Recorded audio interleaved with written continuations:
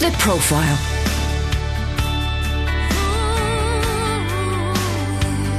You're listening to Premier Christian Radio. Where faith comes to life. Welcome along to The Profile with me, Justin Briley, a special podcast-only edition of the programme this week because of our special fundraising appeal over on Premier Christian Radio. If you do want to join in with that, we could really value your input on that. Do feel free to check out the website at premierchristianradio.com where you can find out more. But we never want to leave you lacking when it comes to the Profile podcast. And so I'm very pleased to say that on today's edition of the programme, I'm joined by Will Vander Hart. And of course, we're doing this all remotely from home and everything else because of the coronavirus. So that's certainly going to be a big part of our conversation today. Just a reminder, though, before I introduce Will, that if you want a free sample copy of Premier Christianity magazine, you can get hold of one. They're still going out despite coronavirus. You can ask for one at their website, premierchristianity.com/free sample. Wonderful monthly resource. And of course, The Profile is brought to you in partnership with Premier Christianity. Well, Will Vander Hart is a pastoral chaplain at Holy Trinity Brompton in London. He's also one of the founders of the Mind and Soul Foundation. And as someone who has himself been familiar with depression, mental health challenges and so on, he's been seeking to help other Christians and churches to understand and care for those with mental health issues. His most recent book is The Power of Belonging, Discovering the Confidence to Lead with Vulnerability, written with Rob Waller. Will, welcome along to the programme. Great to have you with me. Thanks so much, Justin. It's great to be here. It's lovely to have this opportunity to talk with you. Well, this is the wonders of modern technology. Even though we're all in lockdown mode at the moment, we're still able to connect. Tell us, what is life like for you just at the moment, obviously with all these new restrictions in terms of, are you basically contained in the house and so on? Yes, we are. We've actually done quite a long time quarantine because my son has some vulnerabilities health-wise. And so we've actually been in sort of family lockdown for about 9 days now. And we're actually also in with my parents-in-law who are over 70 and also have vulnerabilities. So we've got quite a strict regime here, and we are doing pretty well. We're in my parents-in-law's home, which is a little bit further out of London, and so we've got a little bit more space from where we actually live in the centre of London. So that's been good, but it's obviously very challenging. And we're homeschooling 3 children, and doing the sort of all the family shopping in one go as far as I can safely. But yeah, apart from that, both of us trying to do full-time jobs and look after the family at the same time. So it's challenging. I mean, everyone is in the same boat here, aren't they? Everyone is facing unique challenges that they weren't even thinking about 2 weeks ago. And obviously for you guys, it's that much more strenuous because of the challenges of making sure you're shielding people who are especially vulnerable. I mean, let's be honest. I'm sure there are good parts and also really stressful moments as well, because everyone's kind of trying to deal with these new schedules and routines, which have kind of upended their normal life. Yeah, I think one of the things I've really noticed in myself is how scheduled my life was before coronavirus. And I think for everyone who struggles a little bit with their emotional and mental health, tight regime, a very heavy schedule of life helps you to feel comfortable and generally does edit out quite a lot of the challenges you face. And, we do a lot of coaching with people around the idea of knowing what you're doing, having a really healthy pattern to life, having the right variation of spending time with people and then spending time alone. And here it seems all of those ground rules are kind of blown out of the water because, for us as a family, we're suddenly, all of us, 7 of us really tightly packed all together all the time. And then you can't go out and do these other things, and it's very hard to get alone time. So a lot of the general well-being advice that we would give people is, has to be reworked in this season. But there also is something quite powerful in this idea of actually finding sort of solitude or separation from the previous schedule of life. And I've realized how much distraction technique I've used, not just working and family life, but also Netflix and all these other things which aren't available to where we are right now, and actually just having a little bit more quiet time, which can be a little bit terrifying, but equally I think it's actually probably pretty good for me too. Yeah, well, we'll maybe talk about how to deal with cabin fever a bit later on when it comes to living at close quarters with people that you weren't necessarily always so used to spending so much time around. But let's go back to your early life, Will. Was Christianity kind of part of your life growing up, and what eventually led you into a kind of call to ministry? Well, I did grow up in a Christian family. My parents are Christians, and I grew up in a free evangelical church, which was a wonderful place to begin life in faith. I definitely made a commitment to Christ as quite a young child. I think our experience of faith was probably quite severe on one level. Maybe it's quite typical for that kind of period of faith, and so I didn't always feel secure talking about the sort of emotional stuff, which I talk about today. And I certainly was quite a worried child. And so a lot of my prayer life, I look back and realize a lot of my prayer life was dominated by anxiety. Wow. I'm not sure how much of it was actually prayer and how much of it was actually just sort of worrying to God. I found I kind of wandered away from my faith, I think, as an older teen and then as a student, partly because I think this sort of escapism into drinking and socializing was a way of escaping from a lot of the anxiety which had been sort of undealt with, really, in my childhood. And so it wasn't actually until later on I reconciled faith, came into a really living relationship with Jesus, and also realized that God wasn't saying to me I shouldn't feel this or I shouldn't feel that or I shouldn't experience this or I shouldn't experience that, but actually he was saying I'm with you in the storm. And my presence is a comfort, not a condemnation. I think one of the things I kind of learned to believe, and I don't think my pastor growing up had ever intended this, but I think I'd kind of come to believe that I needed to always be joyful and everything needed to always be okay.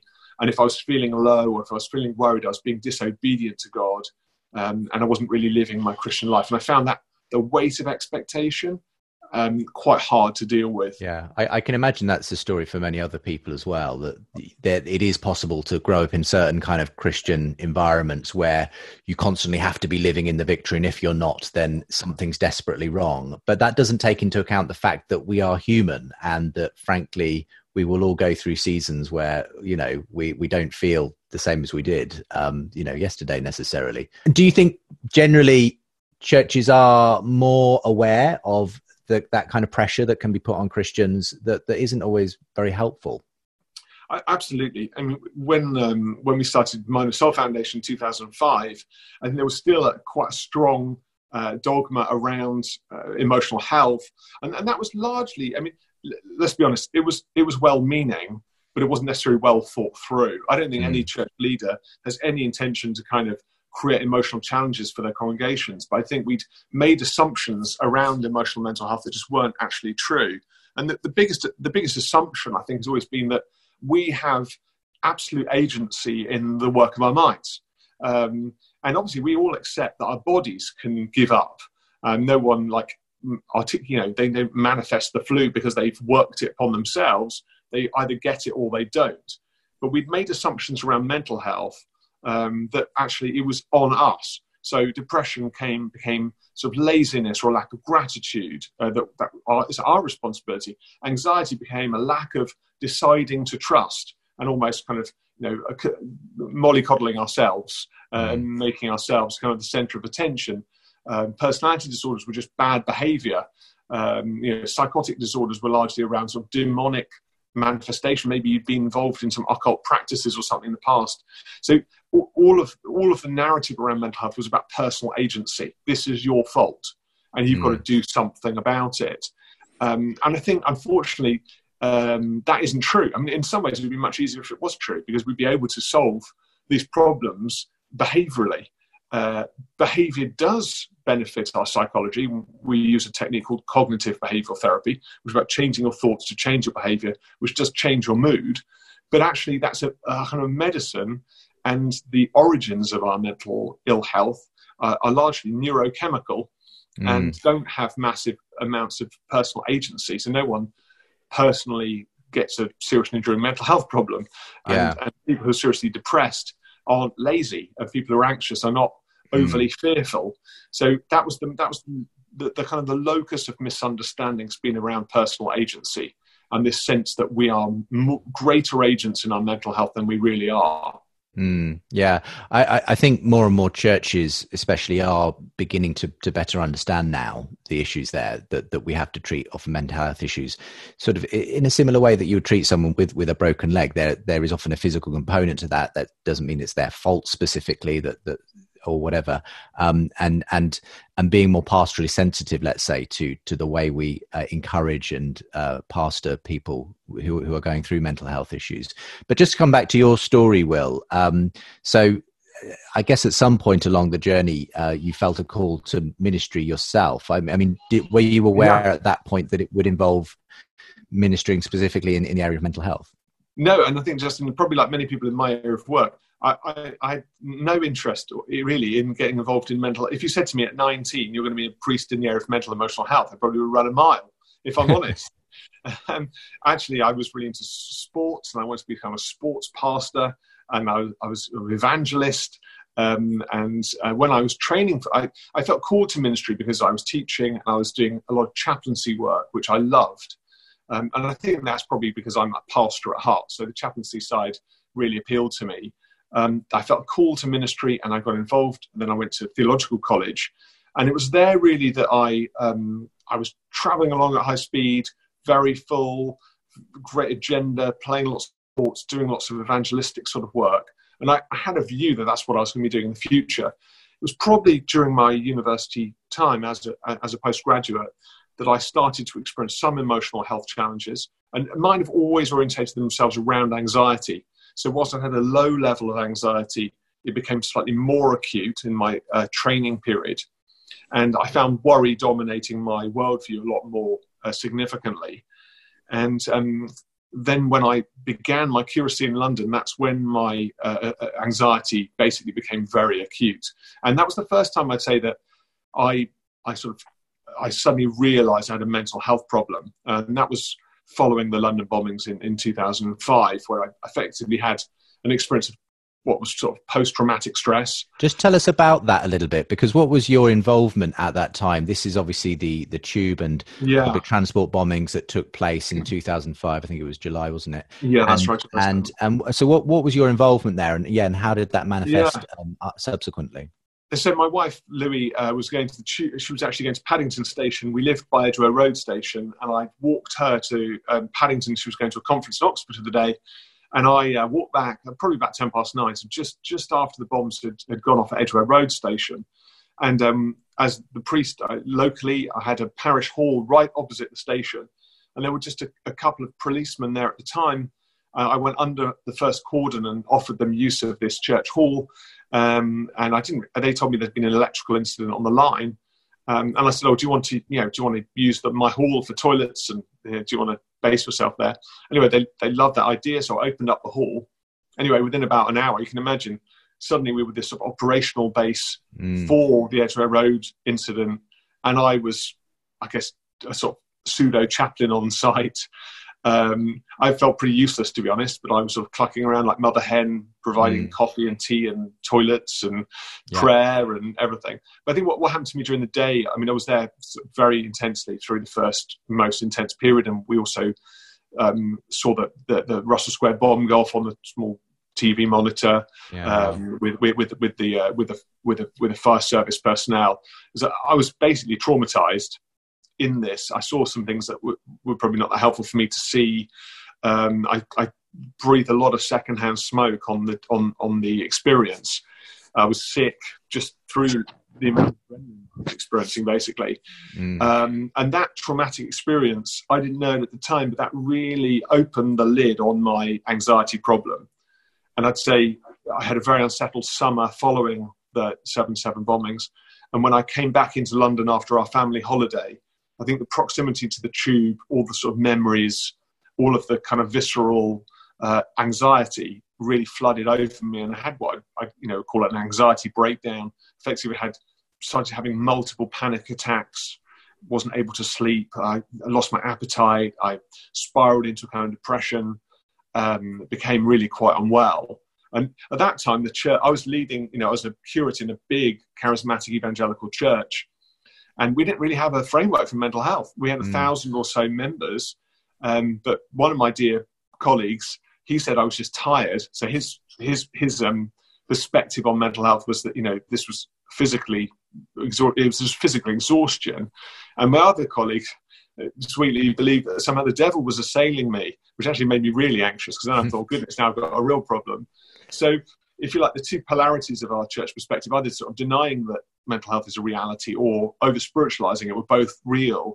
It was actually my non-Christian GP who really saved me, and would call me up out of hours to check that I was doing okay, and I needed medication, I needed therapy, and I made a really pretty strong recovery. I was left with a diagnosis of what's called GAD, which is generalized anxiety disorder, which doesn't really go off of your file, if you like. I still carry that diagnosis, but I haven't had any of those struggles, if you like, for the last sort of 14 years. Well, what is apparent, though, is that people like me talking about these sort of stories is risky, in that people who are listening could think that the London bombings is the reason that I had an acute anxiety episode, whereas I'd say the London bombings were the straw that broke the camel's back, if you like. But I already had anxiety issues before the London bombings. And again, a kind of natural Christian modus operandi is to try and legitimize your mental health problem, and to say, well, I did this important thing and then I got ill as a consequence, but actually I was unwell beforehand.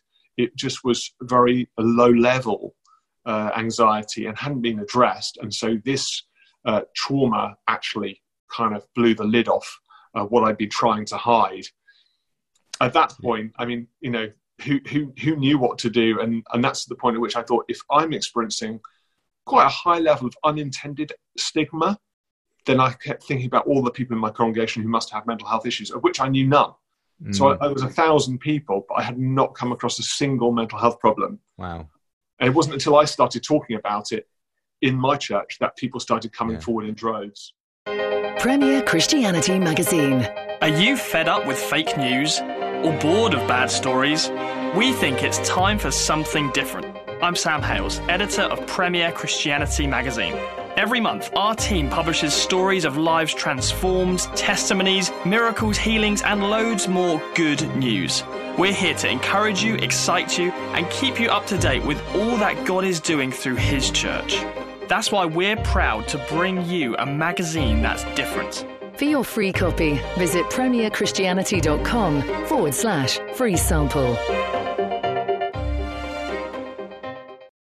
It feels like you were really ahead of the curve, because nowadays, we've really have been made much more aware of mental health issues, and major people, well, I don't know if I can call him Prince Harry anymore, but Harry and Bill and everyone have, obviously been themselves spokespeople on that front. And we see a lot more people being very open about it in the media and everything else, and just a lot more resources. But I mean, back when you were beginning things like the Mind and Soul Foundation, as you say, most people very uneducated, actually, or simply ignorant in a way of what is really constituted by most mental health issues. And so in a way, I see you as having been very much a pioneer at the vanguard of helping, especially the church, obviously, to start to recognize and deal more helpfully with some of these issues. So how did that all start for you when you started to realize this was an area of ministry that you were being called to? Well, Justin, you make me sound rather grand. I think I'm a reluctant disciple, and I think when you go through something like this, in a way, the last thing you want to do is then sort of tell everyone, because the culture is quite stigmatizing still. And I had really lovely clergy friends calling up, some advising me to keep quiet about it because it would damage my professional career, and some others, sort of wanting to trying to understand it and really struggling. I think I came to a position on it where I thought, I'm either going to live my life trying to hide this vulnerability, which is not helping me, or I'm going to let God to use this brokenness to make something better. And I kept coming across Paul's teaching around, when I'm weak, he is strong, and, we're broken vessels being made perfect in his image, that kind of idea about God redeeming us out of ashes. And I really did at the time feel like I was in ashes. And so I made a very conscious decision to decide to talk about mental health. Unfortunately, I had a really dear friend from my university at Cambridge, Dr. Rob Waller, who's a consultant psychiatrist. And Rob had been speaking a lot about mental health and spirituality to the NHS. And he helped me in my recovery. And I said, look, why don't we join together? I'll start talking to the church about mental health, and you carry on talking to the NHS about spirituality. And so that's how the partnership began. And we just started blogging online. I mean, it was like two funny chaps in a garage, kind of logging on a chat room, sort of talking about our experiences. But what was amazing at the time, this is now 15 years ago, is that our sort of web blogs exploded in terms of the amount of people that were accessing it.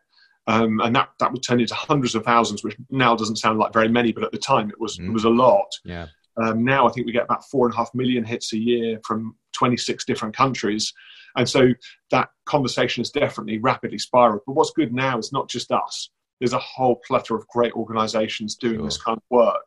But when we started, it was a case of beginning a conversation about spirituality and mental health.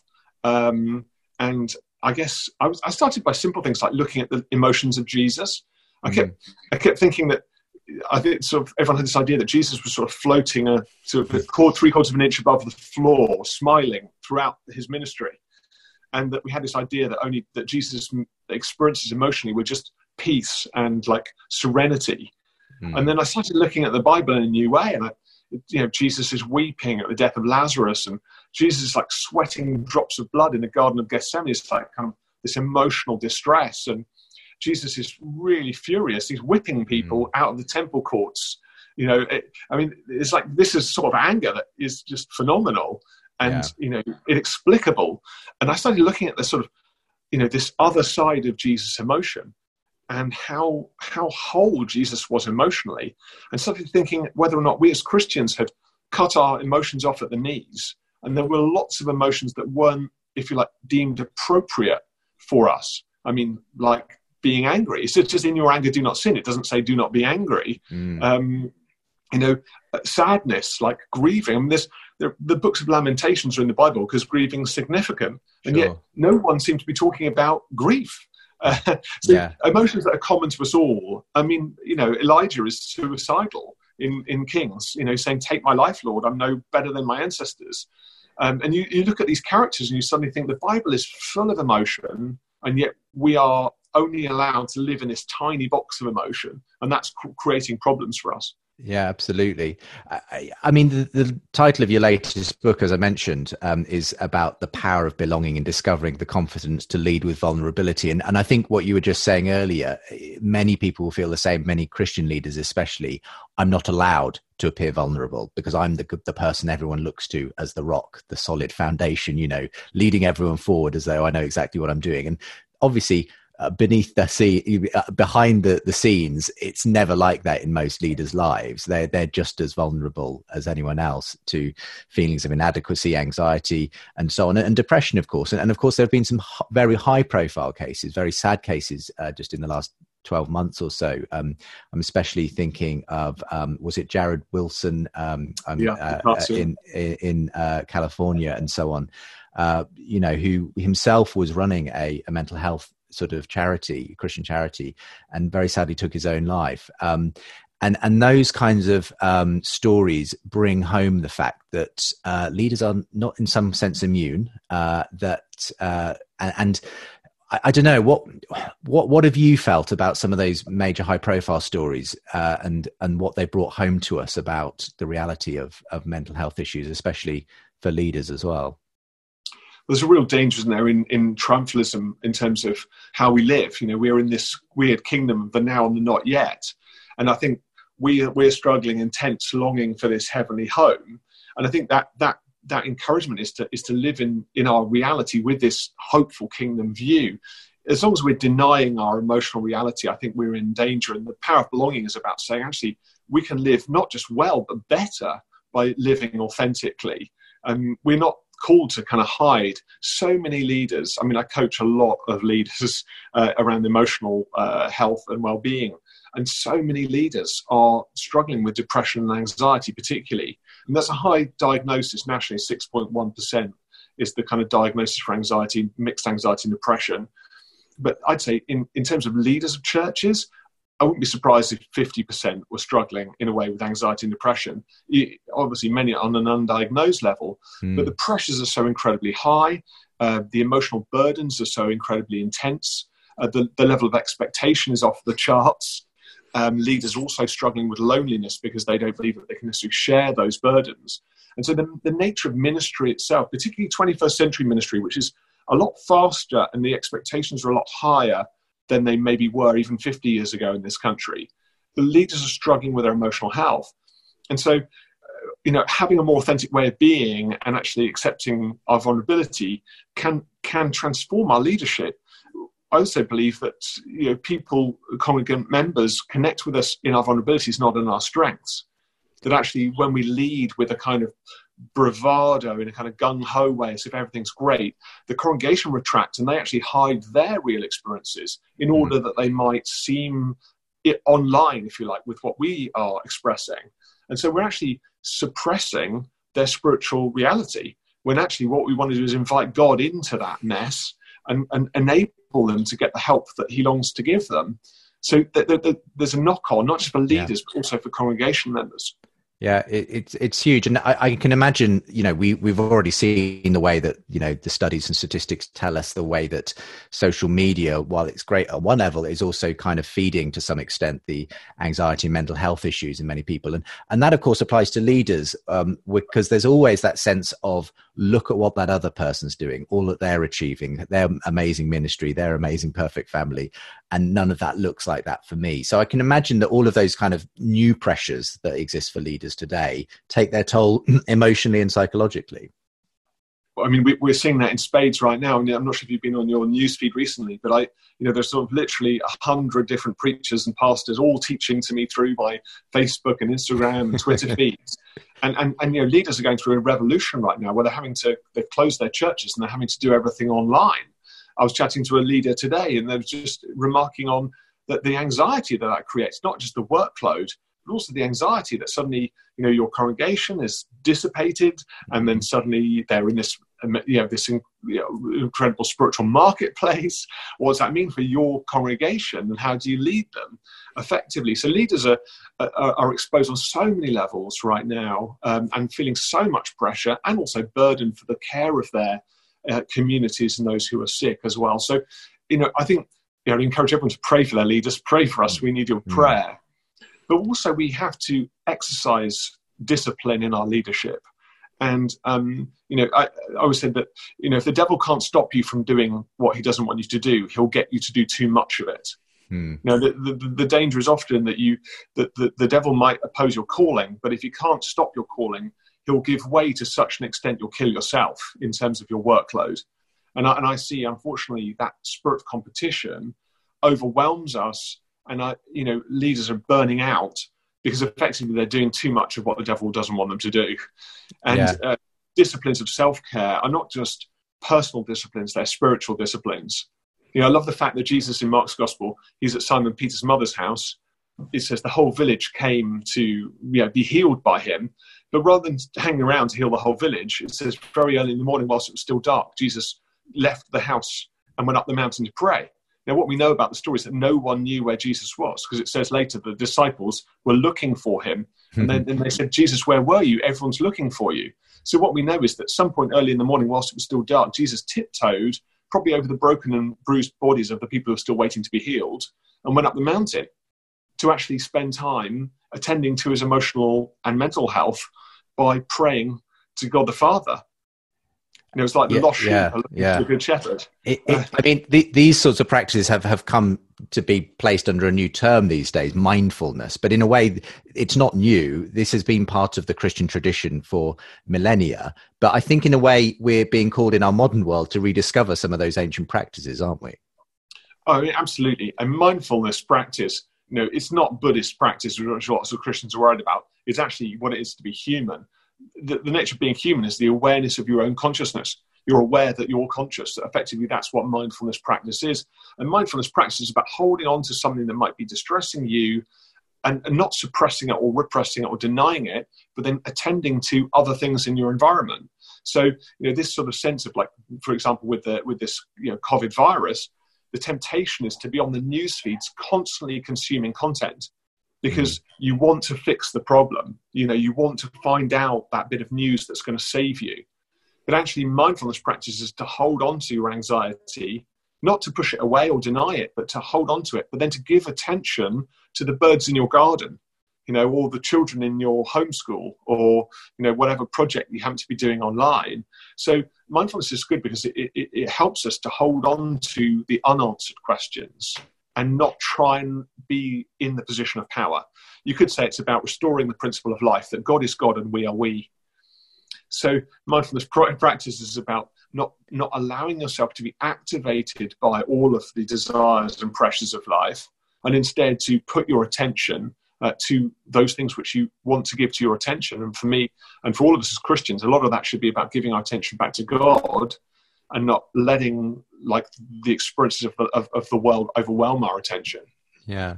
So just at this present time, when we are facing unique challenges, many people, as you say, their schedules have been interrupted, their life is kind of been put on pause in many ways, and they're not able to do lots of the things they maybe were once able to do that have helped them, when it comes to mental health issues. What would be your, if there were three kind of key tips, let's say, and I know you've been sharing some brilliant articles over at the Mind and Soul Foundation website as well along these lines, but maybe three key things that someone who is feeling a sort of a spike in their anxiety, is feeling fearful, is just aware that this whole situation is pulling them into a certain way of being, and they feel kind of a bit left out at sea. Where should they begin, especially if they're a Christian, when it comes to just starting to, look at that situation and find practical ways to deal with it? The first thing to say is it's natural and normal to feel afraid. That actually God's created us with three physical systems: productivity, recovery, and security. And that your limbic system is going to be activated by this news because it's a threat. It's a threat to all of us. And so it's okay and normal and natural to feel fear. So don't try and push your fear away as if it's spiritually not appropriate. Jesus says, don't worry about tomorrow, for today has got enough cares of its own. What he's saying is, attend to the fear of the day, but don't attend to the catastrophic fears of your mind, which are about things that haven't happened yet. So the first thing is to accept that fear is okay, and to recognize that you're going to be afraid. I think that three important things we can do. The first one is to recognize that whilst we are isolating, we don't need to get isolated. And for many people watching right now, listening right now, there might be a sense of, I'm all on my own. If you're a single person, if you're an older person on your own, that can be very terrifying. But what we want to is recognize that whilst you might be physically isolating, you don't need to be emotionally or spiritually isolated. And there are a number of things that you can do. Obviously, dial into media, but be careful not to dial into news media all the time. Phone friends, ask a friend to call, ask family to drop notes by, connect with friends on whatever service provider you use, but try and stay connected every day and make sure you have one or two meaningful conversations, but also try and make sure those conversations aren't totally dominated by this virus. Try and think and to talk about other things, and obviously reminisce about things that happen. If you've got a pet your pet. If you've got a window, put some birdseed on your window and just come and enjoy the birds. They'll keep you company. But the key thing is to recognize you might be isolating, but you don't need to be isolated. And the most important message there is that Jesus will never leave you, that you're never isolated from the presence of Jesus.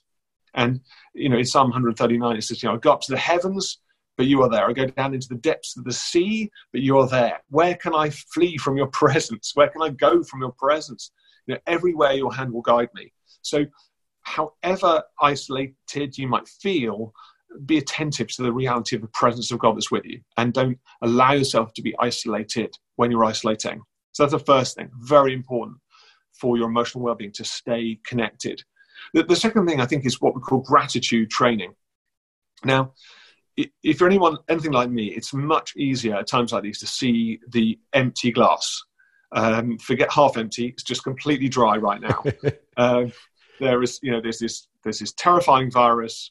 People are dying, and we are, as a nation and as a world, in desperate pain. But you can choose to let that dominate your event horizon entirely, in which case you will definitely feel emotionally more troubled. Or you can begin to explore with gratitude your immediate circumstances. So if you are well right now, a thing to give thanks to God for is that you have your health. And you can say, God, I'm just so thankful that I'm healthy right now. You know, if you're mildly unwell, you can say, thank you, God, that I've just got a mild illness right now.